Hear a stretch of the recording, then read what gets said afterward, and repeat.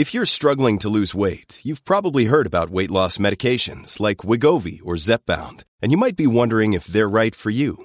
Meet PlushCare, a leading telehealth provider with doctors who are there for you day and night to partner with you in your weight loss journey. If you qualify, they can safely prescribe you medication from the comfort of your own home. To get started, visit plushcare.com/weight-loss. That's plushcare.com/weight-loss. plushcare.com/weight-loss. When you need mealtime inspiration, it's worth shopping Kroger, where you'll find over 30,000 mouth-watering choices that excite your inner foodie. And no matter what tasty choice you make, you'll enjoy our everyday low prices, plus extra ways to save, like digital coupons worth over $600 each week. You can also save up to $1 off per gallon at the pump with fuel points. More savings and more inspiring flavors make shopping Kroger worth it every time. Kroger, fresh for everyone. Fuel restrictions apply. Hey, this is Dr. Drew, and you were listening to This Life with Bob Forrest and Dr. Drew. Here we are.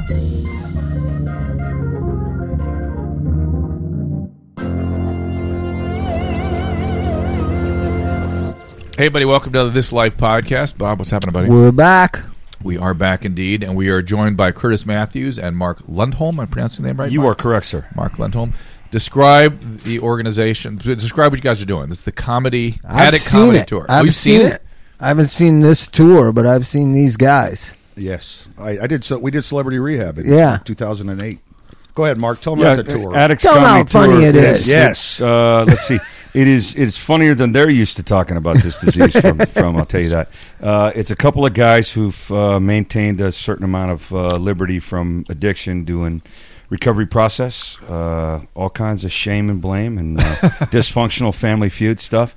We put it out in a way that's gentle, funny, and relatable. Easier relatable. But one of the things people miss about addiction, and that I kind of love about it, the working with addicts, it's fucking funny. Addicts are funny. The shit they pull and the stuff. It's you also have a dark sense of humor. No, it can become tragic. I understand it can get out of control and has a dark side. But when people try to pull stuff on me, I just think, I just want to laugh out loud. It's so funny. For you, there's an EMT quality there. you got to be a little bit of a gallows humor guy. I guess that's what he is. Wade through whatever that is, because humor has a way of removing shame, lessening the threat, and making it memorable.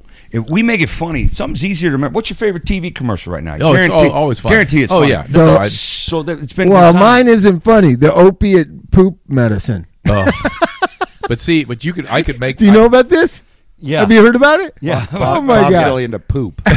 Yeah, for you, Bob. Just getting started, guys. Yeah. But it's that. But to me, if an addict comes in and starts working me for that medication, now I'm laughing.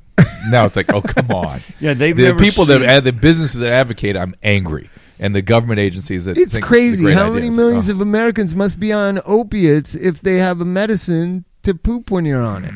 Oh, listen, he's still on the poop. You need to understand something. I hope you have a good poop today, guys. Bob. In the already heyday, did, my friend. Thank you for sharing. Go ahead, heyday Dr. of Drew. chronic pain management, this was the big grail, which we got to come up with something that lets us give our patients appropriate amounts of pain medicine without needing to have their colon removed. I'm not kidding. It really was terrible. That's sad. Hasn't you ever addiction pills ever your thing? I did Yeah. everything in certain stages, and then I found a favorite flavor. What was it? Yeah, it was meth. Oh yeah, Meth? Yeah, I would snort. I wouldn't pick you as a meth addict. Well, I was. Well, you're a pro. You tell me what I was doing. I just say, I just painkillers, opiates, benzos. That you know what? kind of I did. I snorted heroin to come down so there I we could go. go boost stuff out of the Oh, liquor there you store, because they watched this guy. You know, they Yeah. the guy who's shuffles along. They don't keep an eye on him. So it was balanced. It was a 3-ring circus under one tiny little tent in my head. You know. And where was it? In San Francisco? That's where I you was hit an bottom? Oakland, California Oakland? native. Yeah. And I hit bottom there. Put a gun on my mouth, pulled the trigger, and it didn't go off. Oh, my God. Yeah, that was 1988, and I was 120 pounds, shake and bake, look and cook, tweak and peek, thump and bump guy off the street, just rattling around in my own skin. See, that's the juxtaposition for me. There's nothing funny about that. There's nothing The funny part about it was... He can't even kill himself. Well, see, that was the thing. My first, You guys think that's funny. Well, I don't think that's funny. Listen, it took... You don't have to touch me while you're talking to me about that. Anyway, In fact, that was a "Don't touch me, Bob." Yeah, I got it. I'm halfway kidding. I'm halfway. Take the hat off. We'll talk. But, And then he'll remove your colon. I pulled the trigger and the gun jammed, and my first thought was I suck at everything. Yeah, I've heard other addicts describe that. So yeah. it was really a bottom. It was despair. Like I can't even do this. My disease basically is, and there are a lot I think of definitions. DJ AM said that about his suicide attempt. He said, "I can't even do that. I can't even kill It myself. was so I'm a fat. frustrating. He used to say, I'm a fat cocaine addict, and I can't even kill myself." I'm not Well, joking. At and- the Stadium Inn Motel by Dodger Stadium, I loaded so much heroin it looked like mud in there trying to kill myself. I woke up like hours and hours later, and the first thing out of my mouth, dehydrated mouth, was, "You gotta be fucking kidding me. Yeah, I can't even do this." Yeah, but you tried to have share a needle with an AIDS patient. That was close. Well, that was just That was last Yeah, necessity. listen, That was that's necessity. Listen, that's That's like, funny. for me. That is funny. Right. I For know me- that's what you meant Right, too. right. It's the dark side. See, for me, just doing dope was suicide on layaway. Oh, you know yeah, what I mean? of course It's it is. not. It's all suicidal. Somebody Yeah. says I wasn't suicidal. Well, every time you use, you know you were going out. You just got a bag or a bottle to finish, so you're not done. It's coming. We just don't jump into it with both feet right away because we're, Talk to us more we about don't the commit tour. too much. Where can we see well, it? let me share my bottom. Please. Where was your bottom? At least I have a bottom, Bob. Good This is Lord. back to the colon stuff, evidently. No, Go ahead. well, it was my second drunk driving accident, and I missed a car full of girls, and I almost died, and it was in San Dimas. That's really the bottom. Anything that happens in San Dimas is the bottom. Yeah, that is to be true. fair. And I was done. Bill and Ted's That Big was- Adventure. That was San 84. You remember that, yeah. So I quit drinking and using in 84, and Mark was right behind me. We've been friends for 26 years. Wow. Tell them more about the tour, Mark. The tour is available at addictscomedy.com. You could see there's more dates on there that I don't want to take. Is up there a the time. Twitter feed or anything to follow? Yes, at Addicts Comedy. We've been in the Northeast. We've been all over the country, the Midwest. We're going to be in Southern Cal at the end of April, Brea Improv, and then Indio Performing Arts Center, over to Phoenix to do Rick Bronson's House of Comedy, and then we'll be at the Comedy Cafe in Tucson. Do you guys tag team Awesome. or do you follow each other? Are you up there together? It's a co-headliner show. I do 45 minutes to an hour up front. Mark does 45 minutes to whenever he wants at the end. Yeah, I'm sometimes. the second guy, but we do the clubs and the theaters. We're not hard to find at all. You can Google recovery comedy. We'll be all over that place.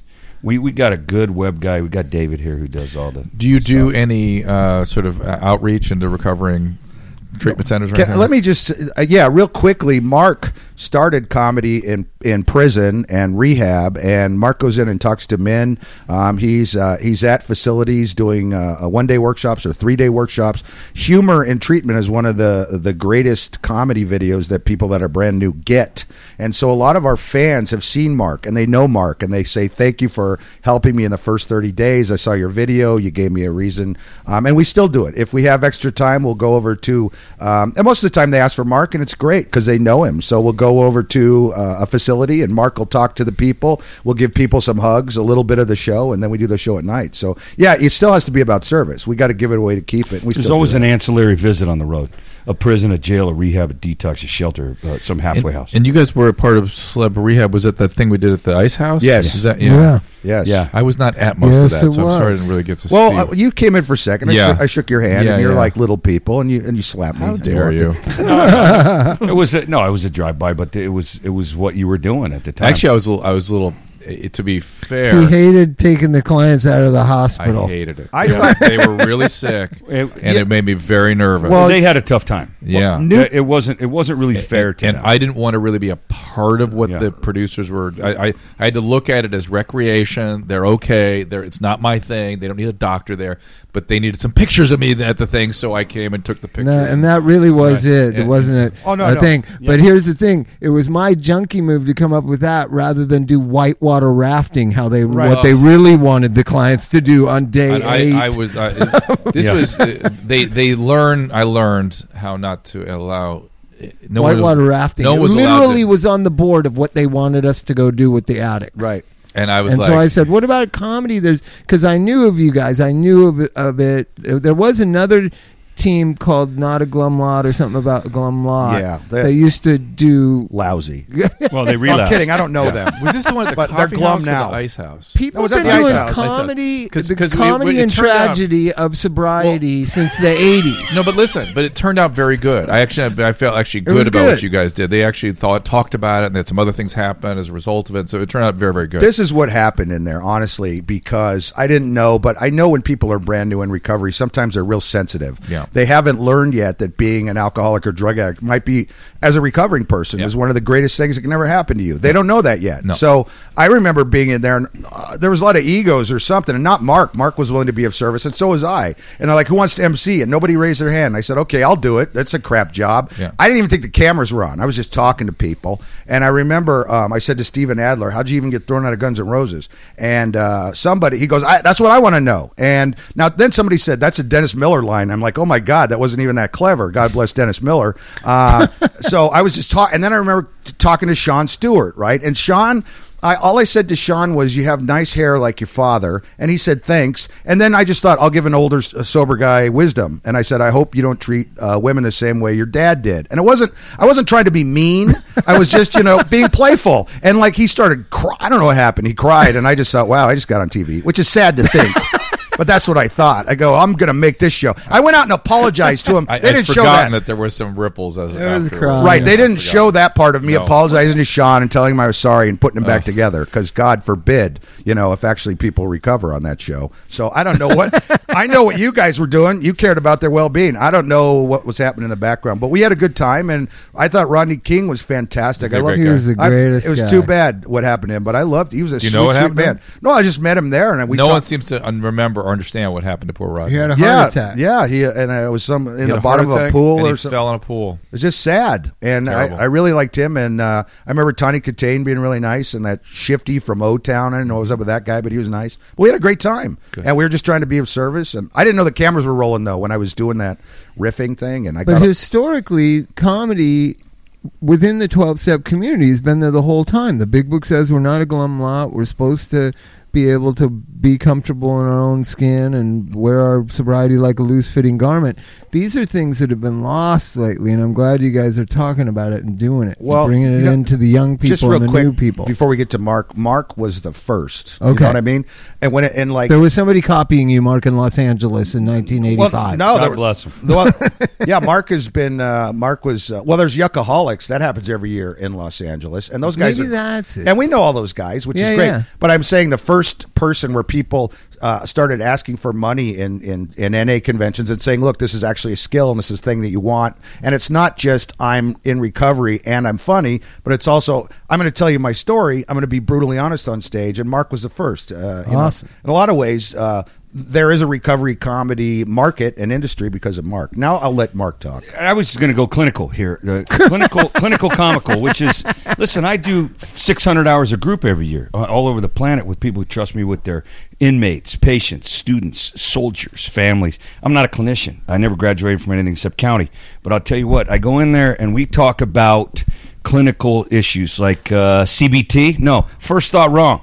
First thought wrong, that's your disease. Heroin's a good, attractive flavor. Or I wasn't a gambling addict. You don't have a gambling problem? Every time you used, were you gambling with your whole family? And now they got a gambling problem. Yeah. We break it down like that really fast. They remember it, and it's funny all day. I mean, I leave tomorrow. I go to the ranch in Nashville and Burning Tree in Texas and the refuge in Florida. I got clients all over the planet who trust me because I'm funny. Clinical, that's secondarily, but I always sneak it in.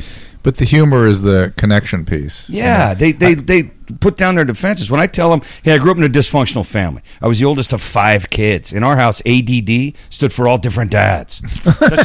That's my house, right? They laugh and they 12-step meeting. Sure, yeah. That's a good one. Well, thanks. I thought so, Bob. That's what we do, Bob, professionally. Come on down. That breaks it down. So they go, oh, he's not going to tell me what everybody else tells me the same way. I trust this guy because he's a goof. I brought Dr. Lisa Stroman back to be a part of this conversation, too. She's a psychologist and attorney. You know her from previous podcasts. We end up on the last podcast with you talking about connectedness. Do you agree with me? The humor's way to connect? Comedy. Absolutely. That's what our family did the entire time, is we actually did use humor just to get through those difficult times. And in fact, my brother actually just passed away longtime addict, and he was so wasted in the end. I was helping him turn over, and I was like, "Shit, you look like Flat Stanley." And he said, "Lisa," he's like, "Fuck you." He's like, "Who's Flat Stanley?" So he had no idea. But those are kind of some of the things that we Well, use. even if that humor muscle that you were given from birth is used as a shield, eventually shield protects. Now, initially, we get the treatment. You got the shake and bake clan that the people right out of their third-degree burn victims trying to sleep on sandpaper sheets in treatment. That's the way everything's crispy. So you got to be delicate when you're talking about funny, because I'm not making fun of the addict. I'm not making fun of their family. I'm making fun of the mentality, the insanity. That story you try to tell 50 times. I'll go into a jail and I'll say, listen, I love being in a place where everybody's innocent and all the stories are true. And right there we're in. My ex-wife, the plaintiff, she's got 20 years clean. She's an NA goddess, and I make fun of, we got, divorce will teach you things like fractions. You know what I mean? Yeah. So we get to play with this disease in a way that nobody gets hurt. It's not kid gloves, but it's really, really, really very dark. If you get divorced 4 times, how much do you have? You know what? half of half. Next to nothing. I don't even want to think about that. You have a love and sex addiction problem, probably. Well, I wanted to talk about that. Do you guys get into that at all, love and sex stuff? Yeah, well, Yeah, I I do. Each part of the show is different. I mean, my experience and Mark's are different, but yeah, I had a love addiction. I went from person to person to person. I could never hold myself up, and it wasn't a sex thing. I mean, because for me it was love. So I had to be in love sex meant love to me. So Right. so yeah, I'm in recovery from that. Have you seen the new TV show Love, the Judd Apatow series, Love, on Netflix or something? Or I have not. You know, it's interesting. Judd and I were open mic buddies back in the day, and every now and then I'll cross paths with Judd, and I'm just happy to see it. But I haven't seen it. Well, it really is a good. Drew's favorite show. Well, not now. my favorite show. It's just a nice exploration of all that stuff, and it's not clean. It's messy, and that's the way that stuff tends to go. We know what's great about Judd is, even though I wouldn't call him a recovering addict of any type, he's always been very reflective into looking at what's going on He's in a his life. isn't he? He's codependent. Very codependent. Yeah, okay, good. Constantly. That's the Judd I know. Yeah, constantly reading books and on a quest, which is fantastic. Yeah. So I love Judd a lot. But I'll talk about that. I mean, I talk about my experience, which is mostly alcohol, cocaine, weed, and vagina. So that was my thing. But Lisa's thing is technology and porn addiction. Sure. So it can be a bad thing. Do you get into that? Absolutely. Do we get into it on the road or recovery from? Personally?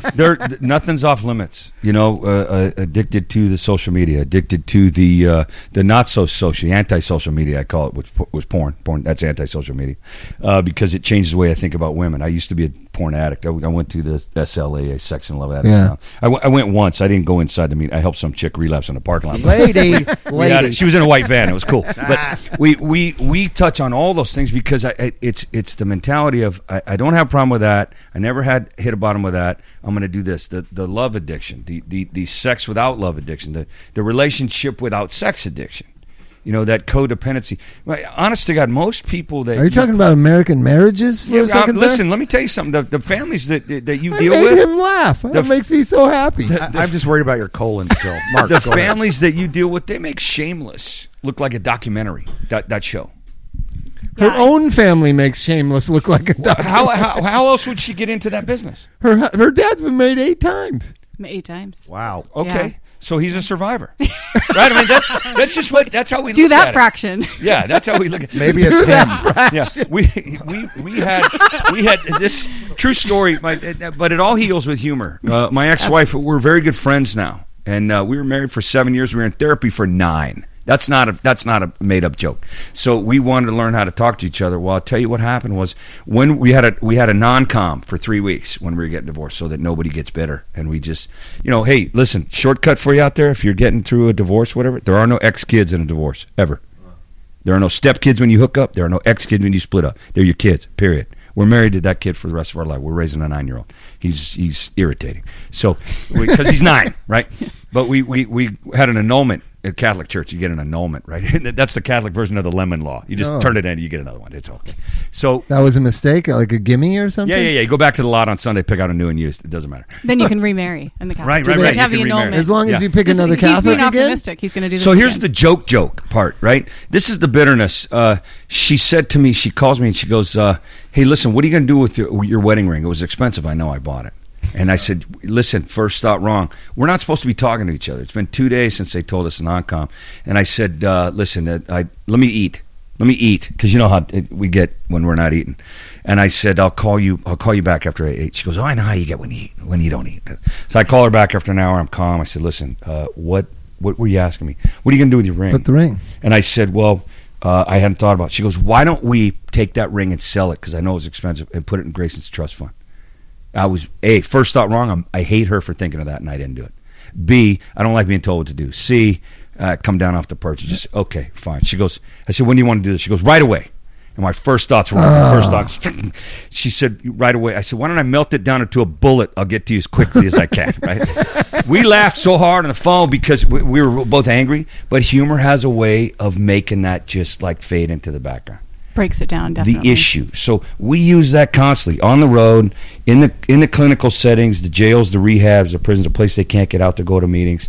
The clinical comical is really off the radar. I don't even put it on the schedule. You use it in your ability to connect to others, though, and I think that's what Drew's trying to get to, is that a lot of times addicts or people that are in that area of sex addiction, they don't know how to interpersonally connect, and so humor is a very easy way to get people to kind of align and get what you're saying and connect. There's with so you. much shame in that lane, the addiction highway, I call it. There are lanes on the addiction highway. There's meth, there's opiates, there's weed people. They're always in the slow lane, and then there's the people that weave into that's the drunk. You know, they're in all the lanes there are. Well, that porn. That sex addiction. I'll work with a certain facility in Tennessee where they are trauma-based, child survivors of, and we talk about freedom starts with forgiveness. You forgive the perp, there is no victim. You got two choices, that's all.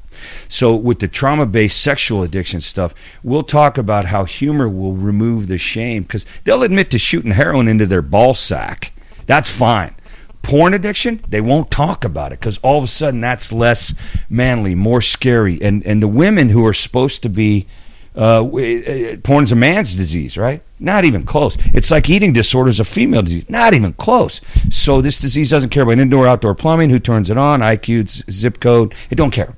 Right? It's more open-minded than some of us who have it, actually. Equal numbers is what they're saying, is that porn addiction with women and men are at equal numbers at this point. It's gambling and everything else. And there's a way to do it without shaming them because they already brought in that huge bag of shit. Wait, I know that statistic is blowing Drew's mind. Let's explore that. No, I just wonder if they're watching different things. I think so. I think that absolutely, they are watching different things. But I think that the girls are actually watching porn in a lot of ways. They start out because they're trying to catch up and see what the guys are learning. Quite frankly, so I see teenagers and learning like all the way down internet. to like 11, and all the way up through college and adults. So the last 10 years, I think, is when I started getting into the technology stuff because I started seeing how it's impacting in my practice and impacting people. So you can learn now on the internet how to shoot up heroin and how to have appropriate sex. I don't. That's what young people are doing. They think that they're learning appropriate. Yeah, sex I found every one of those ends with the guy having sex.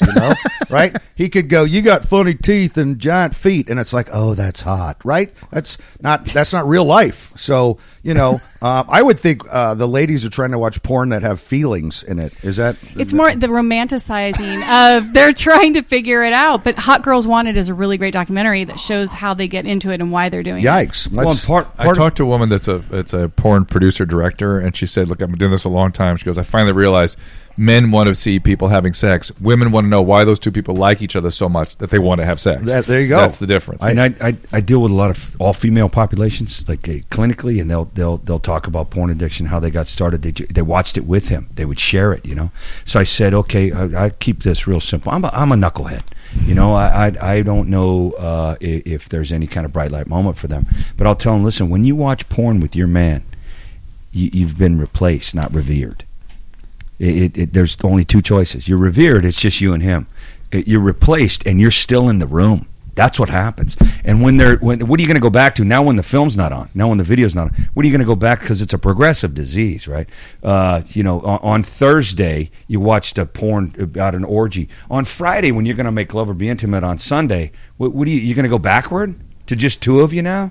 The addict brain doesn't work like that. So what about the 3D porn and the virtual reality that's coming up? And like, would you have come, because how did you get out then? How did you do it? I stopped doing it cold turkey. 8 years clean. 8 years clean and in recovery. I stopped porn altogether. It was messing with how I heard her, listened to her, saw her. My brain is saturated with more. A lot of, pretty much, some data suggests 85% of addicts have some sort of sex and love stuff, if not fully diagnosable conditions. But many times, and Bob and I, we used to always say this, that a program well done will address all that. Yeah, all of it. Because it will eventually, somebody will bring it up. You'll have to be honest about it. You have to come to terms with it and deal with it. Now, if you need help, you're really still out of control with it, then by all means, SLA. Which program do you like? SLA. Yeah. There's SA and but the SLAA is a good one. And SA, if you really have established my own boundary, as opposed to, don't masturbate, which I couldn't do. I honestly just like to share that with America right now. Listen, but you have to have, are you saying sharing that comedically or clinically? you have to guess, Bob. I think both, Bob. Your colon wasn't comedic or clinical. But to be fair, I mean, that's what I don't even know if it's clean, Bob. That's what circle plans are. Is you determine what's in your plan with your sponsor or your clinician. Exactly. I got to take a break. Yep. Take a break. We are with Mark Lundholm and Curtis Matthews. They are the Addict Comedy Tour. Check it out at addictcomedytour.com. Right, and the Twitter handle is at Addicts Comedy is the Twitter handle. Dr. Lisa Stroman is here with us as well. She's an attorney, psychologist. Technology Wellness Center is her place. Bob, anything you want to quickly promote? No, let's go to the break. Go to break. Be right back.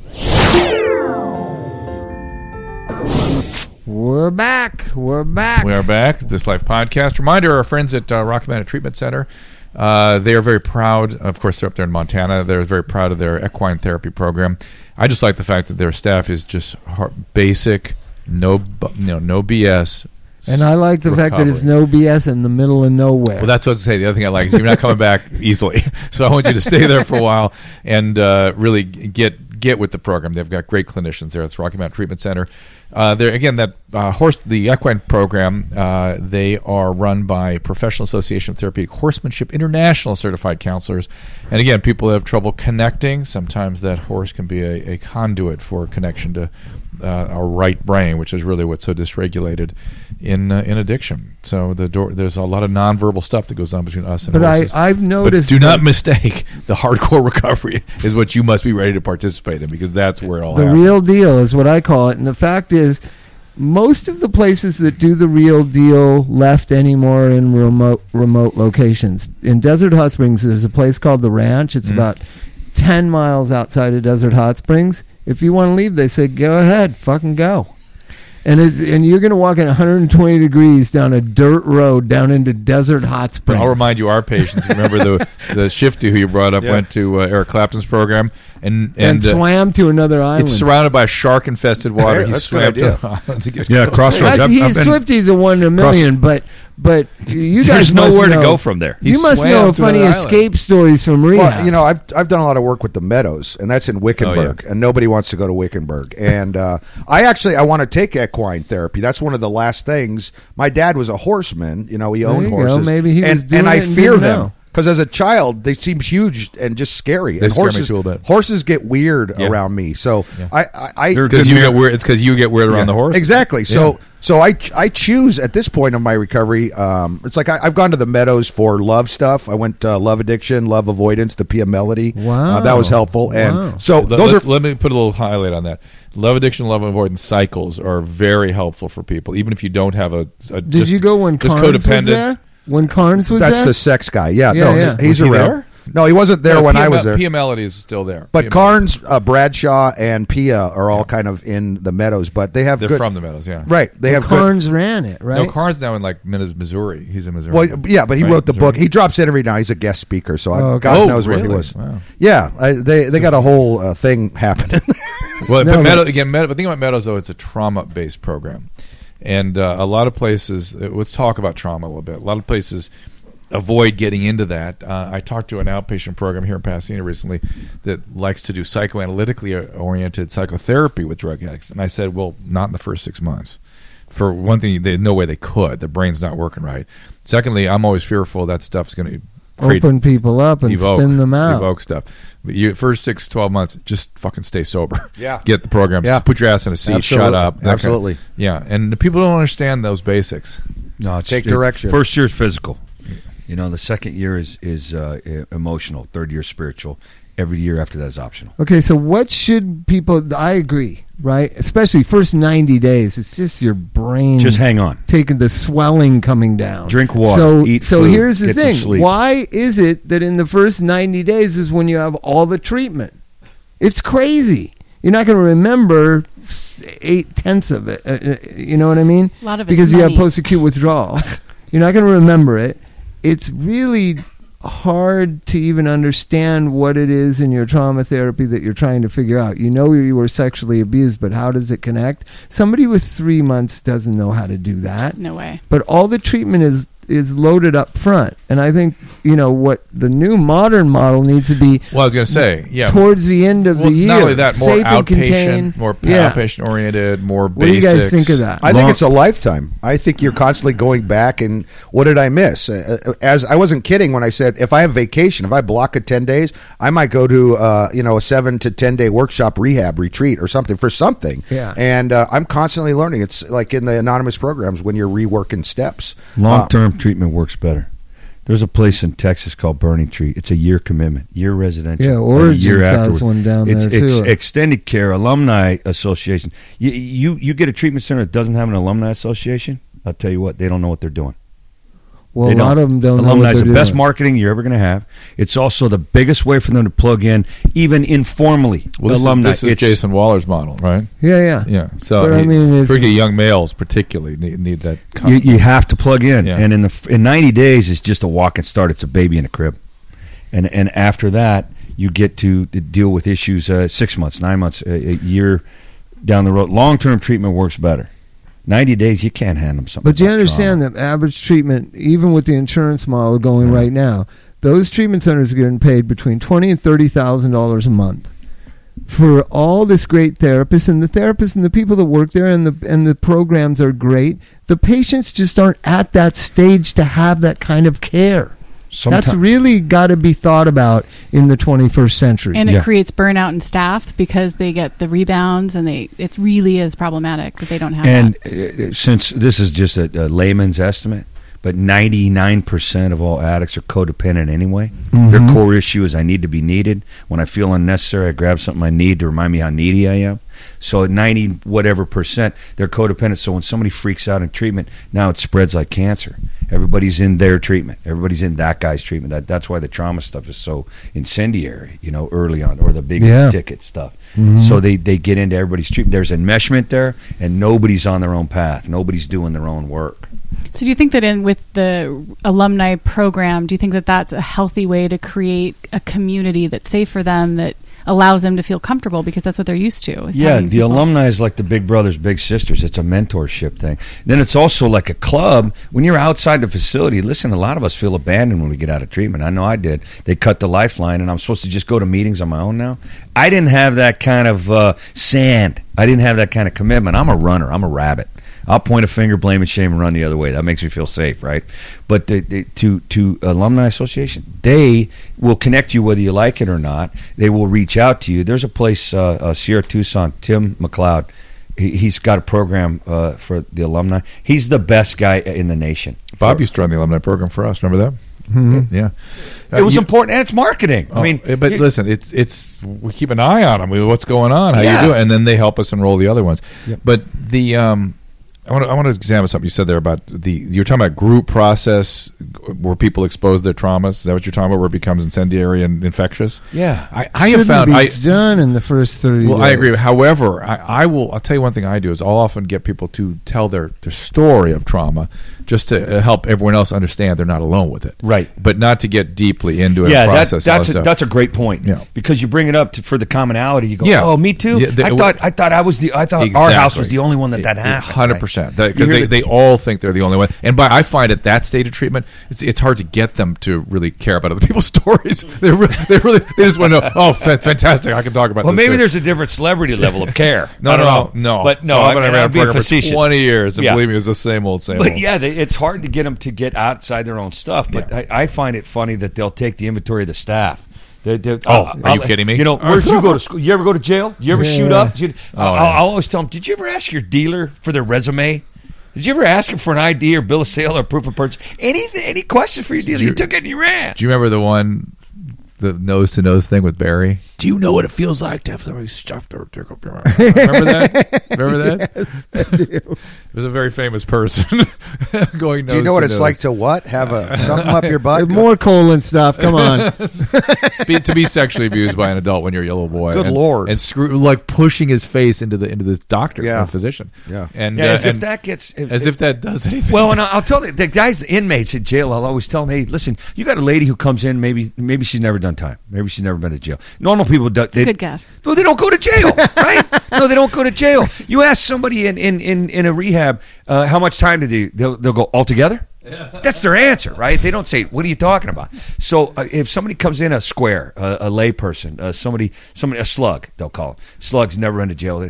You know what they know how to do? They know how to not go to jail. That's a pretty good thing to learn from that person. You know? Maybe they don't teach you about fashions or sartorial splendor or anything like that or some kind of IQ, but they don't go to jail. That's a good thing to learn when you get out of jail, not to go back. Right. So there's a humor quotient that has a delivery system that makes it easier and safer. Encourage That I was giving Lisa some grief last show she did with us about smiling through stuff, but maybe there's this. Maybe this is the humor you guys used. And not that $100 fake Rolex smile, not the one that the ventriloquist, like I'm dying, I can't tell you. I'd love it, but the one where they laugh hard from the gut because we cross color boundaries, we cross sexual boundaries. Not to call somebody out on their stuff, but I'll get going and rolling, and they'll figure out. You know what? He doesn't care. He's not here to teach, reach, or preach. There's some funny stuff here. The insanity of the disease. The insanity that says, I can do this, but not that. I can do a little of that. If I cheat on her, I'll appreciate her more when I come home. You know, that kind of... You see people do just what you did. Yeah, like that. And we're not laughing, but we're talking. That's a big deal. They trust me. They'll tell me stuff in 2 hours they won't tell their parents or their priest. Honest to God. Because I'm a goof. But I know how to... I'm manipulative. I'm a thief by nature. So I'll steal their trust, and then I'll give it back to them. Do you think in the 12-step community that storytelling is being able to tell what it was like, what happened, what it's like now is becoming a lost art? It's. Oh, go ahead. I wonder if that's something to do with the technology takeover, because storytelling generally, autobiographical and story sharing. Because brevity. Yeah. Shakespeare said brevity's the soul of wit. Most people go on and on and on. Their stories. I'll tell them, if you can't talk in 2 minutes at a meeting, pass. If you can't do it in 2, pass. Just say, I can't do it in what is that about our culture that's happening? Because Be when I honest. came into AA in the early 80s, these guys could weave a story that was just mesmerizing. They really could. I'm sorry, Bob. It sounds like you want your money back for meetings I or something. want our generation I'm to gonna translate. step up. I got to do junkie translation. Yeah. No. He wants people to listen to his story. No. What I was No. thinking is that's how he heard it. Good evening. No, That's how you that- heard it. That was really completely off. My Really? colon. I'm No, just- I don't I'm even want to teasing go you, tell Bob. my story. I want 30-year-old people that Yeah. are 5 years sober to go tell their fucking story and make people laugh, and they can't. I hear you. That's Well, what's crazy. I hear you. They haven't talked to people in a long time, but you give them the impetus to speak in a meeting. Be honest, be brief, be the 3 B's I call it. Be honest, be brief, be seated.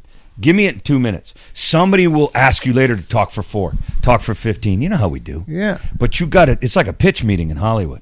Just give me the spine of the story. You don't need 8 minutes in a 60-minute meeting. If you're a 12-step person, you're a thief if you do 8 minutes. There's a 60-minute meeting. There's 40 people in there. You do the math. You just stole. Why don't you leave us to lick the bag and go home with nothing, right? So it do too. you think? Answer my question. Do you think You it's sound like becoming a lost sounds art? like my PO now. Wait, Mark. I don't know if it's becoming a lost art because I still meet people that have great stories. I don't know. It depends. I mean, every one of those anonymous places you go has its own. It feels But different. you guys travel a hold on lot second. more than anybody. Well, I was going to say Well, Curtis we- was with the BBC, right? Yeah, I did a TV show for the BBC. Was it in England? Yeah, no, it was actually in Northern Ireland, which was fun. Oh. Yeah, it was fun, and my job was to train Northern Irish kids to be funny, and it was fun. We went over to Scotland, and we have love for Scotland because of Harriet, our lovely PR person. And there's no alcoholism in Scotland. There's no what? Yeah, well, They But you went to invented- meetings. they Did you invented go to alcoholism. meetings in Scotland? I can't confirm or deny that I go to anonymous programs, Okay, but probably, okay. yeah, but, probably. But yeah. was the storytelling better than in Los Angeles? No, I think some of it was. You have some people that are selfish, and it's all about them, and it's not a Yeah. great story. You have somebody, the people in the back that are quiet that say, "Let me tell you something," and they say it in 2 minutes. That's the person you want to go talk to because they have a lot more, right? So you Like the can. guy out in the valley Well, that you said everybody lost. knows. You said lost art. That's true. There's more people. How do we get it to be back in the mainstream of the 12-step community? Because I tell not that I go or am in it in any way. Yeah, right. But people that say are under, you're guiding through. I say what it was like. What Couple happened? What minutes. it's like now? What happened? Couple minutes. What it's like now? Couple minutes. Right. And they don't really get the getting sober part, the what happened. I'll coach them. Like, dude, this whole thing since I met you till just like now is what happened. Right. You've been trying to get sober for 5 years.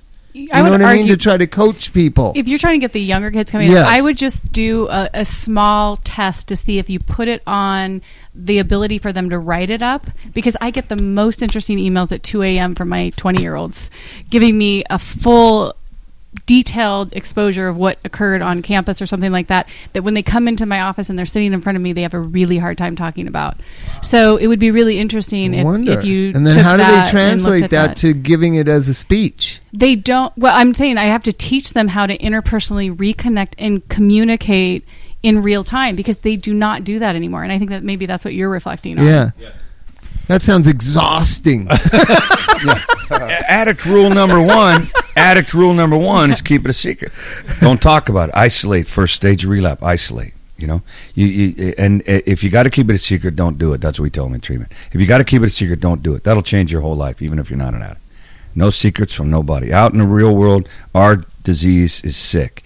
In here, it's not a secret, and secret is safe. There's no sickness in treatment. So but we're not used to talking about it, at least in a rational, honest way. Yeah, Man, I had stories upon stories upon stories. The fourth layer still wasn't true. I got to hold my mud. I got to cover my, if they find out, the game's up. So writing it down. But There's that something. shame piece, yeah. Yeah, and that's why we have them write too. It takes a while it takes something. If you're going to lie, it's hard to lie from your head to your hand. There's something that happens in that shoulder, down the elbow, the forearm. There's something that says we can't lie. Super interesting of handwriting analysis. If you do a statement, I took classes with BAU, Behavioral Analysis Unit, that they actually show that where somebody's lying, it's the first third, and then 75% of the statement is what the falsity is. So you can kind of see where the story breaks apart. So it's super, for me, like I like getting the writings because I can actually break down what it is they're trying to say. If I have them write long enough, I get to the real deal. Can they connect the dots? Your guys in prison, can they connect the dots that the reason they're in prison is very simple, black and white? It's called alcoholism, and they need to stay sober upon parole. Because I haven't had that it seems so black and white to someone like you or I, but it's still not black and white to the guys that I've tried to deal with. How do you want to explain it to them? I mean, in a funny way, I can tell them that criminal doesn't mean bad. Criminal means you got caught, right? There are a lot of smart people back there. High IQ, though, equals low bottom with this disease. High IQ equals low bottom. That's what I've seen. Low bottom. High IQ equals very low bottom. The smarter you are, the handicapper you be. A medium IQ person, they don't have all the tools and answers for it. They're not going to outthink a disease you can't outthink. High IQ equals low bottom. I tell them that all the time. Criminals are smart people. Yeah. They just got caught. It's gambling. You can't win all the time. So if you stay clean and there's no secrets, maybe you don't have to go back. But I'm talking about the recidivism rate so high. Most people in prison, when I've ever gone just to LA County Jail, they're all going to stay sober, just like they all found Jesus and they're all innocent. That transition into that first 48 hours outside of jail, how do you help people? That's why we connect them with a 12-step program. We connect them with some kind of Pick 'em up. Friends Outside. There's a program called Friends Pick 'em Outside. up. Yeah. That's what needs to happen. We'll baby step them into a meeting. Who's we? We, me, and the people that do the H&I stuff, the anonymous people that take the meetings in. You know, listen, Saska was insisting that people go to a treatment center just as they're getting out on parole, but the money dried up. That was courts working are huge good now for the same reason. You know, there is so much scientific data coming in showing the effectiveness of 12-step, and yet there's still all this craziness out there saying that it's not evidence-based. And there was an article in the LA Times recently, today, assailing physician diversion because it's not scientific and it's a failure. It's a 12-step based thing for doctors. I get to work for the AMA, the monitoring program they have. Yeah. They got to see me once a year, just the comedy version. Because they give them, 3 or 4 hours of instruction in med school? Please. 3 or 4 hours of instruction in med school, if that. About we got them for a week, maybe up to 3 weeks at a time. So we, over the course of 10 years, we did that. Yeah, we probably brought around 50 of them. Yeah, and 10 of those weren't interested. I think they're becoming more aware because of what's happened the last 5 to 10 years with the opiate explosion. I think they are. I think doctors are more aware, but they don't understand. They don't. No, they don't. And shoot, I had 4 or 5 dealers out there. Why wouldn't I have 4 or 5 pharmacists? Sure. Or physicians. You asked a question about the 12-step based stuff. Yeah. 12-step. It's for sick people. It's the community center swimming pool. You know there's piss in there. You go in. You go in. You don't piss in the pool. You stay away from the people that are pissing. That's how you survive 12-step. It's by definition, it's toxic. It's not for well people. Yeah. No, there's no healthy people in there. Healthy people don't need 12 steps, so there's nobody in there that's healthy. We don't get it righter or tighter than other people. It's a process, so you don't piss in the pool. And if nobody's talking behind your back, you're not going to enough meetings, Bob. You used to, Bob, be a little more critical of stuff. Huh? You used to be a little more concerned about the health and well-being of it, the high school-y kind of stuff. Yeah, no, it goes on. Now I said the same thing the other night. People gossip and shit talk is just part of it, the 12-step world, whatever. Obviously that's a component of it. My thing is that I don't think Bill Wilson and Dr. Bob were these, they were human beings, and I kind of, point out that they were human beings, and it's strange the reaction I get. No, they were really human beings. I think that's part of being an alcoholic or a drug addict, where it's like nobody's a bigger deal than you, Bob. You know what I mean? How could Dr. Bob or Bill Wilson be a bigger deal than you? You know what I mean? So I hear stuff all the time, and just the way I am in life, unless I saw it there's so many rumors about, like sex. Well, there was that movie about Bill Wilson. And James Woods, right? There you go. No. There was a documentary came out. Did you see it? Okay, well, yeah, from the 50s, but there's the sex stuff in the big books on page 69, right? Hilarious, or written by a sex addict, So it's just what works for me, right? What works for me. This higher power stuff, I'm not going to argue with you about God, but I know when I get out of my own way and I throw something upstairs, my life gets better, and I don't drink and use. Mm-hmm. So, the efficacy of 12 steps for people that I've seen that really work it is fantastic. I'm a prime example. 31 years, and Mark's 28 or 27, and so I'm not going to argue with people. It works for me. It might not work for others. And if you're a 12-stepper out there who's got no God, the atheists, I sponsor an atheist. Okay, you take out the word God, put in the truth, you'll do every step just fine. Take the word God out, higher power, whatever.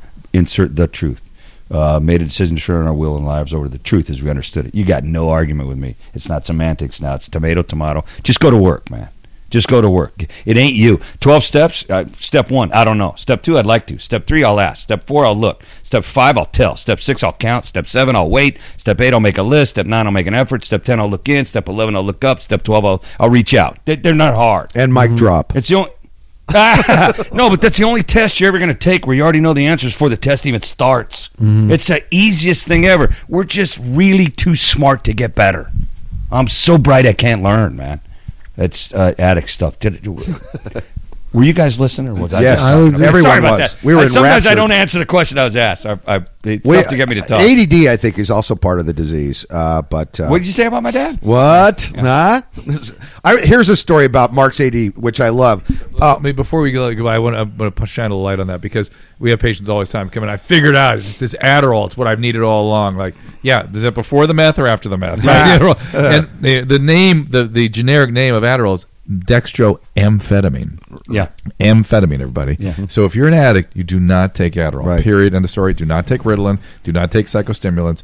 You have ADD. There are other treatments. Right. I consider ADD a marker for addiction in a family with a history of addiction. I agree. Well, I told my doctor, I said, I have some ADD, and he said, on you, man, it's a feature. I'm like, okay, well, and so I didn't take any. You just dodged a bullet. But my favorite was Mark said to me, because he always has these great gigs that he wants to take me to. He said, do you want to go do comedy inside Folsom Prison? And I'm like, no, but I want to hang out with you. As we're driving to Folsom, I'm nervous because, he works these murderers all the time. I'm like, this is a bad idea. So we're about half a mile. Scared just hearing the story. We're half a mile away. And I said to Mark, I said, what's the first thing I need to know? And he goes, hey, look, pigeons, right? And that's what interested him, were these pheasants and pigeons. Let me tell you about this guy. We're on the way to that was Folsom, great. 3-hour drive. He has one cigarette. He says, do you mind if I pull over and smoke? I go, yeah. He has one cigarette. Afterwards, same 3-hour drive, he had 9. Yeah, I had a cart. That's what he did. It was terrible. That's how prison affected We me. were walking out in the yard, and people were like, hey, what's up? There was no... We had like an old AA lady walk us in. There was no protection. We're in the We Folsom... didn't need it. And he's They like, were- hey, what's up? And I'm like, my God, that guy's peeing right in front of us. We didn't need it. It was okay. Yeah. It was all right. 9 cigarettes on the way home. By the way, we do comedy if you want to see our show. Everybody. Yeah, I've never smoked a cigarette in my life, and I was a heroin addict. I got boundaries for my health. You do? I'll go down on a hooker, but I'm not smoking. That's bad for you. And, yeah. There's no Surgeon General's warning on a hooker. HPV. I looked. That's HPV. Get the vaccine, man. I finally talked to somebody at the CDC who said any age can get the vaccine now. Yeah. So It's a great just idea. an FYI, because Right. they only approved it up to age 28, but it will work at any age. That's good to know because Yeah. I deal with a lot of that population. You got to find a doctor who's willing to sort of get a release. Maybe Lisa can write up the release for us because she's an attorney. Yeah. But it really it would save a lot of cancer. I'm telling you. That's great. It's only because the studies were done, the money was spent to approve it up to age 28. That's when it has most efficacy. But a lot of people later in life are getting back out there again, Right on. and they were not treated. They still have active HPV, and that's serious business. That's good to know. That's good advice. We have a male client who sounds like Mickey Mouse on helium because he had HPV attack his vocal cords, and had to keep getting more and more taken off. And I was like, just stop going to Vegas. Like, stop picking up the women. Yeah. Yeah. Step I one. didn't know you took care of high pitch Eric. Amazing. Yeah. Hey, listen, I heard your interview on Stern. The one from 2010. Yeah. It just aired last week. It just aired a few days ago. Yeah. Brilliant. Thanks. Fantastic. Thanks. Yeah, it was really good. It was. I didn't. Really good. You go in there. I was supposed to eat breakfast. I stayed in the parking lot so I could hear it. No, I'm not kidding. I appreciate it. I don't really remember because you go in there and he puts you in a little bit of a fugue state. He's so penetrating. Yep. And you got to be just completely honest and he- just respond. he jumps respond, around. Respond. He going to make you sweat. He'll eventually talk about anal sex or something. Where Yeah. you're going, what? Yeah. How do we get to? And he would talk about my patients too, and I'm like, dude, that's I can't, come on. Right. But he knows what he's doing. He knows exactly what he's doing. I have real admiration for that whole group. Yeah, it was good, though. It was say what really you will. good. They talk about the truth. That I think is what he's going for. All Well, and the he's time. really good at his job. Yeah. But you did a great job. I Thank you. listened I to that appreciate just that. a few days ago. I had another one after that when Mindy died, and he let me talk about it for real. No, almost no one else really let me talk about how horrible that was for us. Was not a happy time. No. No, we lose them. Yeah, I know, and no one gets that. No. We're supposed to be able to fix them all, and just if you have an MD after your name, you're really supposed to be able to fix them all. Well, and I'm helpless. You guys know how helpless I am. Yep. I can show them the way just the way you can. Patient of mine said the other day, she goes, I just think you sort of turn them towards God. That's about all you do. I'm like, okay, whatever. At least Wow. I can be sort of helpful at least. Wow. No, and then we lose them. And I've lost more people clean and sober than I have loaded or on the street. But and you get to know them, and you have an investment of time in them. But the best part about that for me, this is a little bit of cushion here, is they're cured. They're all done. They don't sweat. They don't pay taxes. They don't. I feel horrible because I don't have them around or in my vicinity. But they're cured. That I got to see them at their very best, and then they're done. And I can honor their memory by building myself up from knowing them, or I could wallow in whatever that self was that says they're not there. But it's hard. It's hard, and you probably see way more than I do. But they're cured. They're all done, and they are at rest. It is difficult, though, like as a practicing clinician, and my husband's a medical physician, and it's the same thing. We've lost patients in our practice, and it is one of the most devastating things that, again, behind the scenes, I have several doctors that I see, and they just need to come in and talk about it, what they can't do. And that's the part that I think is really challenging. I found myself studying philosophy for like the last 10 years because you have to get philosophical at a certain point. What drives me a little crazy right now is the expectation that we can cure everything or make everything perfect or make life great. I can't do that. None of us can. And to have sort of even a family or an individual or a press or social media expecting otherwise, not me. Yeah, and I wish I could be all those things. The self-care, how's that for you? Yeah. The self-care in the healthcare business? Terrible. It's awful for a lot of people. It's horrible. They don't take the time. They're overworked. They're punishing themselves. A lot of Burnout, times. apathy, red tape, insurance laws. That's the enemy. The disease is like simple compared to all the trappings of that. And you watch them blow up weight-wise, and they get burnout, and they're snappy. And if you don't think that an addict can read you, treatment is like a zoo with all the cages open, all different animals, and there's no doors, and so it's really important to like rest and take care of myself and all that. Otherwise, they can tell right when I walk in. Oh, he's grumpy, or he's too tired. Or, you know what I mean? Mm-hmm. Listen, our borderline patients would know when I drove onto the campus. Yep. Isn't that weird? Remember that, Bob? And and by the way, my parking was 500 yards away from the building. They couldn't see kind it. of energy. Isn't that crazy? Yes. Yeah, borderline. I was married to a borderline personality. Oh, yeah. And good news, bad news. Bad news is borderline personality. Good news is you get to have sex with a lot of different people. But so we HPV. Yeah, Have checked borderline. that. but pretty no, wild. they know. Each And one's pretty different. wild Yeah, sex. they I got would an imagine. antenna. Yeah, you know? that's what Sasha used to do. She'd go like this when I walk in. She'd do that my favorite Martian sign over her head. She goes, "They know you're here." They do. She goes, I go, "What? What'd I do?" It's crazy. Yeah. It's insane. I used to tease her a little bit. I never cheated on her ever. I was married for a long time, and I wanted to be faithful. I grew into that from a cheater and an abuser and all that stuff. But it was important in the process, the 12-step stuff. So, and I said, but I would say this on stage: if I was going to cheat, she'd know before I pulled out. Honest to God, I could be two countries away. But it sounds like, I mean this in peace and love, which is that borderlines attract sociopaths, and you're describing yourself. No, and you're describing yourself as sociopathic sort of stuff. Right on time. Yeah. and so how did you? It's so great when people recover from that. Empathy or is sort a of muscle. Manage that. Yeah. I none for nobody else. It's really hard for people to get that. It still flares up. Yeah. It still flares up, and I didn't think about so and so for 2 whole days. And I'm in a relationship with her. It's crazy. So I have little tools. I have a little step. I have a little 10-step. It's the only time I see sociopaths get vastly better is in 12-step. It's a lot of work, man. It's also why he doesn't get scared in the prison. He knows he can out-manipulate those guys. Now that I know I'm touring with a sociopath. No, he's not. He's a treated. Listen, that empathy muscle is like a humor muscle. Everybody has a humor muscle. Everybody has empathy. But mine, you got to work it out 3 or 4 times a day. Yeah. And there's a practiced art to saying, okay, where's she coming from? Where's she coming from? She's talking. She's a professional. I could be funny, but this is shared space. Yeah. So I had to ramp down there about 2 minutes ago. You heard? No. I did. Down ramp. You got it. You feeling safe, Curtis, now? Huh? Are you feeling safe traveling with him? I'm very afraid. My inner child weeps. The inner person. We're all over the place. The little person. Well, yeah. As comedians too, this is the one thing Mark and I'll tell you, as opposed to other comics, is we're not okay. But that's our whole show. We're not okay. People that want to. No normal person wakes up and thinks, I have proper amount of self-worth and love, and I feel good about my life. You know what? I want to go to a crappy bar and just talk into a microphone and tell people what I think. There's something wrong there. So the journey for Mark and I, being that I've been doing comedy since the 80s, as has Mark, is that we're going to lead with that. We're going to tell you we're not okay, but it's okay to not be okay, and this is what's funny about it. So it is quite a journey, and I love this guy. And I'm probably a sociopath in some ways too. So I don't feel safe live with myself, and I have HPV, and Bob's colon is weird. By the way, we do a comedy show, y'all. Come on down. Go on down and check it out. See, Bob's antisocial. He's not a sociopath. Oh, okay. It's a little different. It's a little Punk different. rock. I call it punk rock.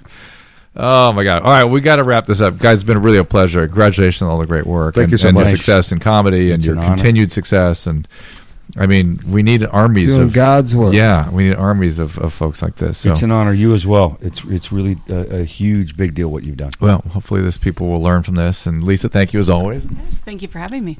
Congratulations, Everybody says I like comedy because I can't stand crying, and comedy is the inversion of crying. It's also I've thought a lot about this lately. It's humor is some truth. It is truth, is the that truth. makes us uncomfortable. It's seeing something real or something that we wouldn't otherwise have an insight to or be able to even manage or address without the communal somebody bringing it to our attention as a group. Yeah. And then we laugh. I think like probably 8 times out of 10, laughter is about discomfort. You ever look at a target? Yeah. Okay, so there's a bullseye, right? Yeah. Humor is the outer rings. As soon as you start hitting those, you get centered. You can start with the most outer ring there is. I can make anything funny. Anything. I'm not kidding you. I believe you. At least the outer circle. And there might be 23,000 more circles to get to the target, but we'll get there if you stay put. And we appreciate you all being here. Bob, Thanks again. Anything? This Life podcast. We'll see you next time, right, Bob? Yeah, it's great. Okay. See you then. And now, Dr. Drew Pinsky.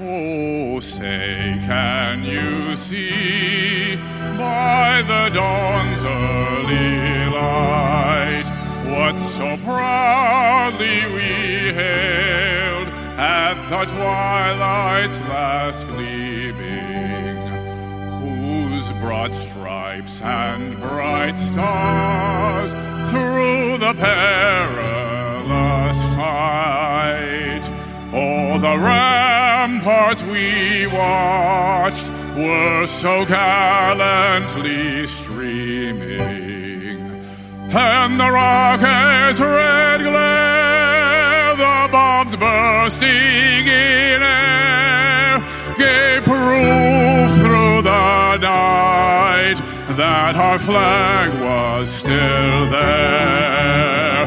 Oh, say, does that star-spangled banner yet wave? Oh, the land